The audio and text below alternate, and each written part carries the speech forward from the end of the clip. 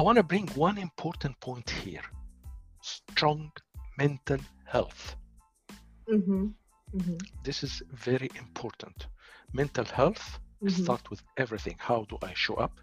How I can segregate my own challenge? Can I segregate and distinguish between stress and pressure? Completely big difference. Pressure, it's external force, which means my boss come, I need this by 5 o'clock. I need to finish it before 5. This is external.